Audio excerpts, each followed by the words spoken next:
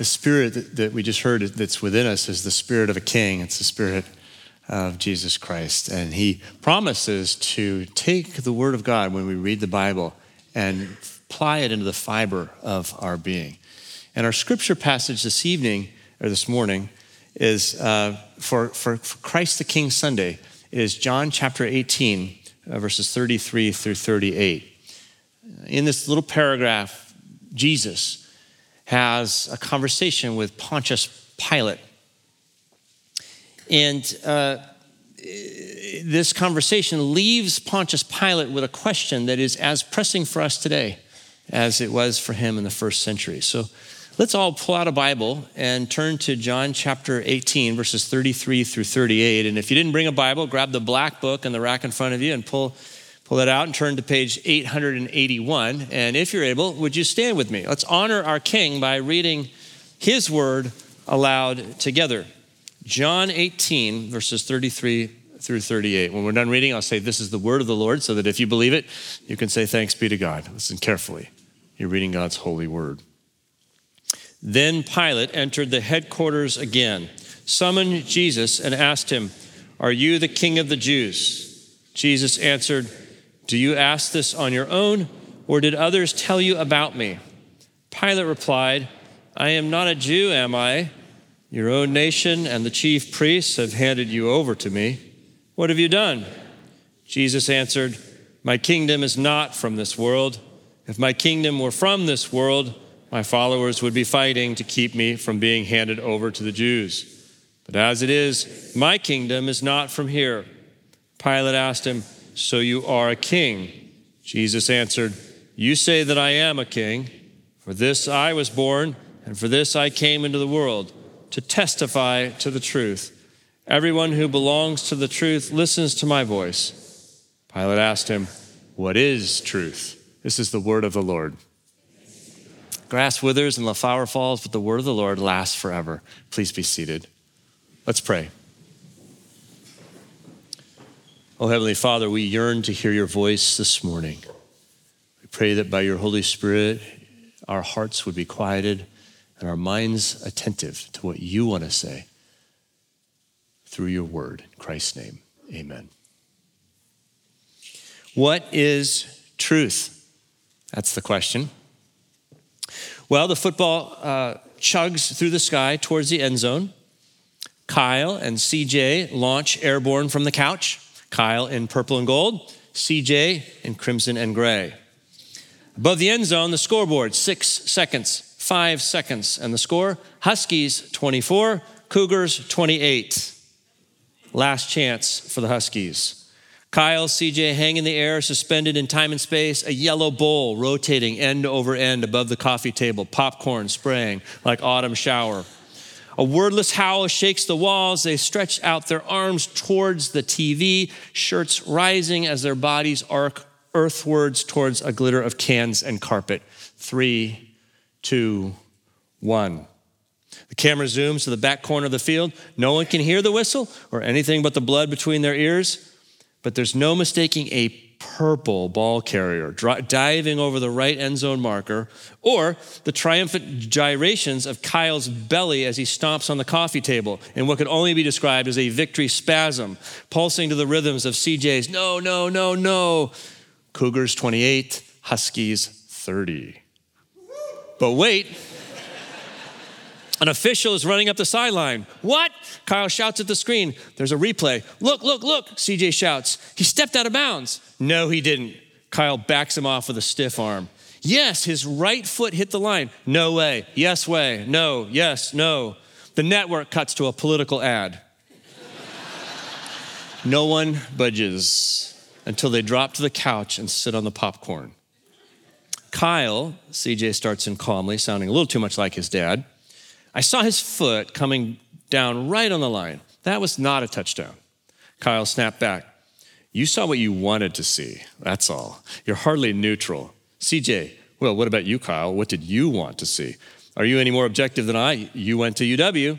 Kyle, yes, but you didn't just go to Wazoo. You grew up in Pullman. You're a third-generation Cougar. So, Are we just going to say we each have our own truths, that in your universe the Huskies wins and in mine the Cougars? Kyle, no. All I'm saying is the truth isn't a matter of what you want. It's a matter of what actually is, what really happened. And what happened was dogs won. If you don't believe me, stick around for the instant replay. We'll get the ruling from the booth. CJ, they're not going to be able to tell. There were too many people in the scrum. Kyle, just wait. The truth is he never touched the line. They'll see that in the review upstairs. CJ, no, they won't. They're looking at the same shots we are. And the fact is, there's just no good angle. It was too crowded. But even if they could see, what difference should it make? Kyle, they're objective. CJ, no, they're not. They're paid by the league. They're sitting in Husky Stadium, and they're not even part of the game. They're no different than you or I, just spectators. They don't know the truth. Kyle, well then, who in your opinion does, CJ? CJ, well, the truth is part of the game. It's never about what happened so much as what the rules say. And the rules say that the truth is determined by the referee. And Kyle, the referee said he stepped out of bounds. Game over, Cougs win. Really? That guy, Kyle says, why should we trust him? Why not the Peanuts guy? CJ, authority. Kyle, authority? Because he has a whistle and a striped shirt and an R on his back? Who cares? CJ, the people on the field care. They let him be the arbiter of truth. That's what the rules say. He gets to make the call. He's part of the game. Kyle, so if 22 players saw a guy in a striped shirt, say that a guy in a striped shirt gets to tell us what's true, why not the people in the stands? CJ, the people in the stands? Kyle, yeah, you have your 22 people on the field looking to the ref, or really just 11 in this case, but I've got 50,000 dogs in that stadium all telling me touchdown Huskies. CJ, so now truth is a popularity contest? What, are we going to vote on it? Kyle, we don't have to vote, and your referee knows it, because here's what he knows. Either way, the game is over. Eventually, he'll have to go to his car, and he parked in a Husky parking lot, and that's the truth. What is truth? Good question. It's as interesting as it is in a football game, it's all the more pressing when the stakes are higher, as they are in this conversation between Pontius Pilate and Jesus Christ. In coming before Pontius Pilate, Jesus has come before what Yale professor Miroslav Volf calls the truth of power. Jesus is under arrest. Pontius Pilate is the man who will determine his fate. Power. Pontius Pilate has gotten his power from Tiberius Caesar in AD 26. Pontius Pilate is appointed a governor of Judea. He usually lives in a state on the Mediterranean Sea built by Herod the Great, now deceased. He would commute, though, during high holy days to Jerusalem to take up residency in what is now called the Antonia Fortress, was then called the Praetorium. Praetorium was a military command center, and they had the Romans had built a fortress on the northwest corner of the temple platform in Rome so that they could keep an eye on the Jews, their subjects. Power for Pilate not only came from Tiberius Caesar, it also came from Caiaphas, the high priest, a Jew whose role was not only religious but also political. He was appointed to serve the Sanhedrin, to lead it, and to hold this fragile stability of a community, the Jewish community, under Roman oppression. Pontius Pilate plays between these two leaders and their power bases. He's a politician. He understands the truth of power, that if you pay your dues and keep the Jews happy and pay your dues and keep the Romans happy, you can keep your house by the sea and stay in power. For Pontius Pilate, whatever keeps you in power is the truth. Now, we understand the truth of power. We appreciate Pontius Pilate's question, what is truth? Very much. We almost admire his sophistication. He seems very urbane. We like his skepticism. Skepticism for us is not an elective feature of our lives. It's essential. It's a survival skill because you and I are bombarded by truth claims every second of our waking day. Advertisements, fake news, doctored videos, investigations of investigations. We live inside of media streams that trap us in echo chambers of our own biases, and none of this is benign. All of it is designed to move us or compel us in one way or another. What we call postmodernism has taught us to be suspicious of any truth claim that purports to be global or universal in nature. We've come to see them as potentially, at least potentially, coercive or imperialistic power plays. Friedrich Nietzsche once wrote, "What is truth but a lie agreed upon?" Richard Rorty wrote, "Truth is made rather than found." And Michel Foucault wrote, "Truth is linked in a circular relation with systems of power which produce and sustain it." The truth of power, truth as power.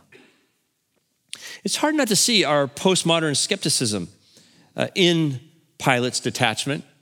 He says, "I'm not a Jew, am I? These are questions that belong to your people, not mine. This is your truth we're talking about.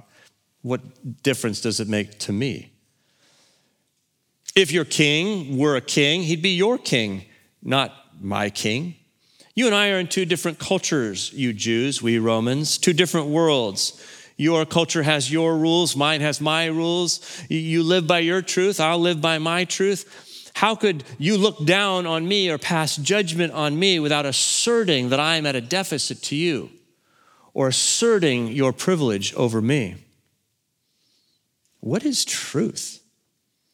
Talk of objective truth. Pilate seems to say, let's honestly just call it what it is. Naked power. All Pilate knows is the truth of power. Okay, but Jesus is different, isn't he? Pilate here is officially the judge, but notice Jesus is the one asking the more penetrating questions. The interrogation seems to change. There's irony here. In coming before Pontius Pilate, Jesus comes before the truth of power, but in coming before Jesus Christ, Pontius Pilate comes before the power of truth, the power of truth, the power of truth. I don't know if you're like me, but when I get to this point in the gospel, after having read 18 chapters of the Gospel of John, and I see this conversation, my heart yearns for Pontius Pilate. I yearn for his mind, his heart, his soul, to see who it is who's standing right in front of him. Pontius Pilate is this close, this close. He's so intriguing. He's face to face with truth itself. This is the witness of St. John, who writes this gospel, that truth is a person. That in the beginning, the truth, the word of God became flesh, dwelt among us. We beheld his glory. We could see the face of truth in a person, the Son of God. We read this part and we think about Pilate and we find ourselves just screaming at the page, as it were. Pilate, you're standing before your truth. Pilate, the one who's standing in front of you is the one who stood before the Creator, before all time. The one who stood before St. John himself and gave him life. The one who stood before Nicodemus and gave him a new birth. The one who stood before a Samaritan woman who had 5 husbands and gave her sexual healing. The one who stood before a man who'd been blind from birth and gave him sight. Pontius Pilate asks, "Are you the king of the Jews?" Wouldn't you love to hear the tone of that? I'd love to know how he says that. Are you the king of the Jews? And Jesus Christ says, well, wait a minute. Do you ask on your own, or did others tell you about? He's probing the source of truth behind this question. He's sort of scanning Pontius Pilate and his intellectual understanding of what he knows. Is this question, Pilate, coming from your socially constructed truth? Is this coming from a set of beliefs that are shaped by your culture? Are you asking because you're willing to confront your own biases? Or are you only going to believe what keeps you safe, what keeps you in power? Are you only going to believe what your peers believe? Or are you asking for the true truth? Are you asking because maybe you'd like me to be your king? Because in the Gospel of John, that is the question that each of us must answer. Will the King of the Jews be your king? Because in the Gospel of John, Jesus makes these absolutely sweeping truth claims that are absolute and universal. He claims to be the truth, like in John 14:6. He says, I am the way and the truth and the life. No one comes to the Father except through me. If you know me, you will know my Father also. It's in the Gospel of John that although Jesus never claims to judge anyone, he's clear that apart from faith in him, we will all be judged. We all are judged already. In John 3:17 and 18, Jesus says, God did not send the Son into the world to condemn the world, but in order that the world might be saved through him. Those who believe in him are not condemned, but those who do not believe are condemned already, because they have not believed in the name of the only Son of God. Who is this? Who would say this? Who could believe this? What is truth? If Pontius Pilate in this moment could understand these claims that Jesus is making about himself, there'd be ice freezing down his spine, because he would know that these claims are greater than any claim imperial Rome ever made about a person or about this world. And he would think that if someone's making a claim as universal and as strong as the claim that Jesus is making, violence must not be far behind. Pilate would be afraid, but he shouldn't be. Because truth for Jesus is not rooted in power, military might, but in love, service. He's not making a play for power. That's not what Jesus is about. In fact, he says so. My kingdom is not of this world. My kingdom is not like your kingdom. It's not like Tiberius's kingdom. It's a different kind of a kingdom. The truth, the power of truth and the truth of power exist in two different realms. This is not going to be settled in the streets or in the Senate. The truth of my kingdom is transcendent truth. It's not of this world. But how could this be, we wonder? A truth that is the truth for all people in all places, but a truth that is not compelled by evidence, not compelled by authority, not compelled by force. What is truth? Well, St. John's answer is this. Jesus offers us crucified truth. Truth that compels us with love. Jesus calls himself a witness here in this conversation, verse 37. He doesn't refer to himself as a judge, but a witness. He says, for this I was born, and for this I came into the world to testify. That's the word to witness, to be a witness. I was born to be a witness to the truth, he says. And his witness is a cross. Jesus rules in power because he rules in love. Jesus is crucified truth. Comes to his throne, not by asserting power, but by being killed by power. He loves the world. This is God loving the world enough to allow the world to destroy him for its own salvation. Who can understand this? John 3:16, so familiar, but what a mystery. God so loved the world that he gave his only Son, so that everyone who believes in him may not perish, but have eternal life. I offer my life for you. I walk towards the cross for you, for your sins. I voluntarily submit to perishing so that you don't have to perish, so that this beloved creation will never perish. This is crucified truth speaking to us. This is the Jesus that we know. He's not coercive, but he is a king. And like any king, he tells us the way things are. He tells us the way things must be. He tells us the way things are going to be. But he's crucified truth. And the crucifixion speaks this truth into our lives. If Jesus were like Pilate, he would never speak of things that would trouble us. He'd never speak of hell, never speak of what to believe, never talk of justice or the poor, never speak to us of the meaning of our sex lives or of the dangers of pride or the uses of our money. But he's not like Pilate. He speaks the kind of truth that we can trust because it doesn't seek to dominate us. It seeks to serve us. And it's motivated not by power or fear, but by love. How could this be? We trust this truth, and this is the truth that we share with our neighbors.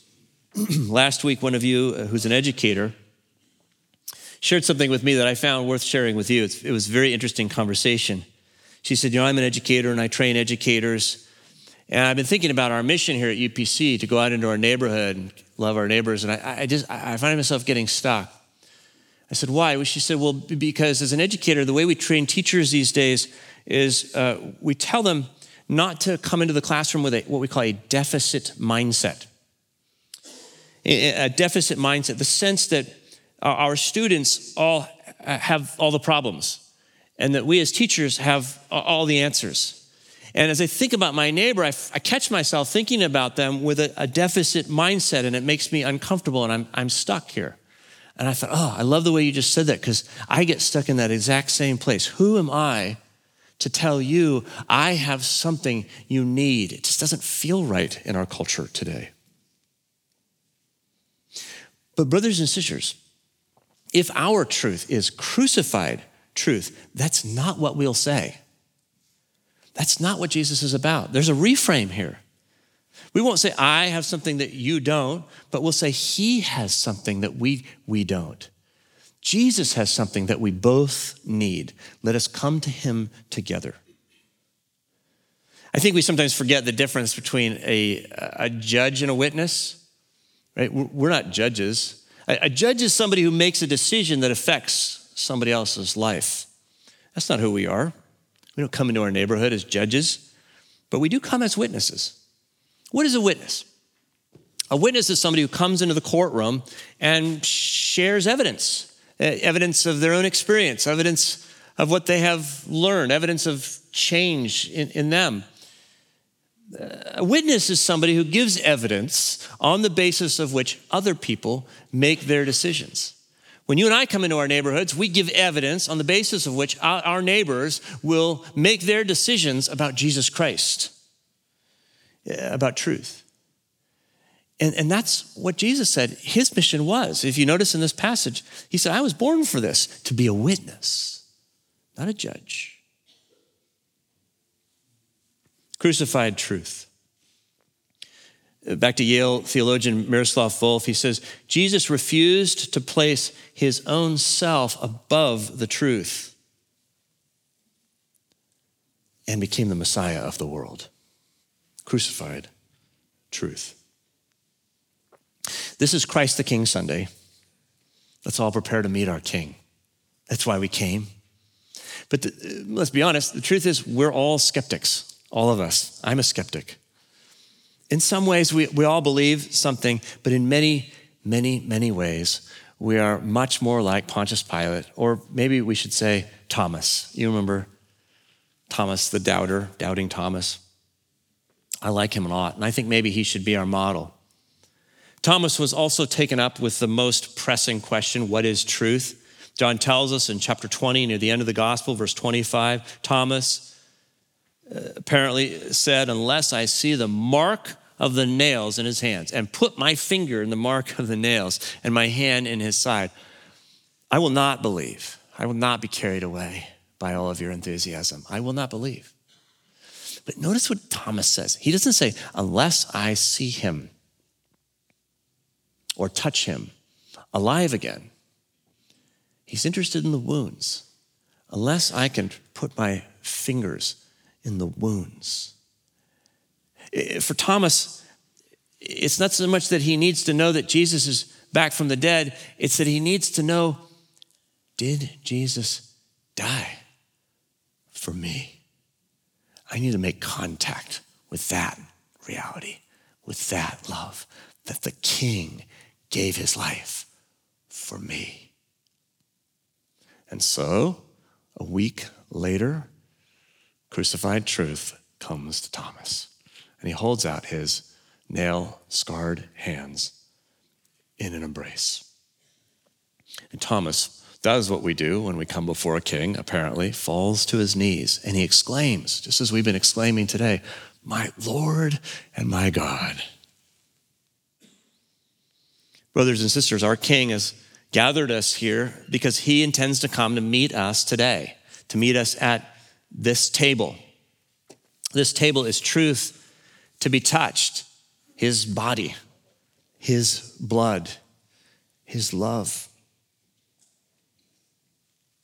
Crucified, truth.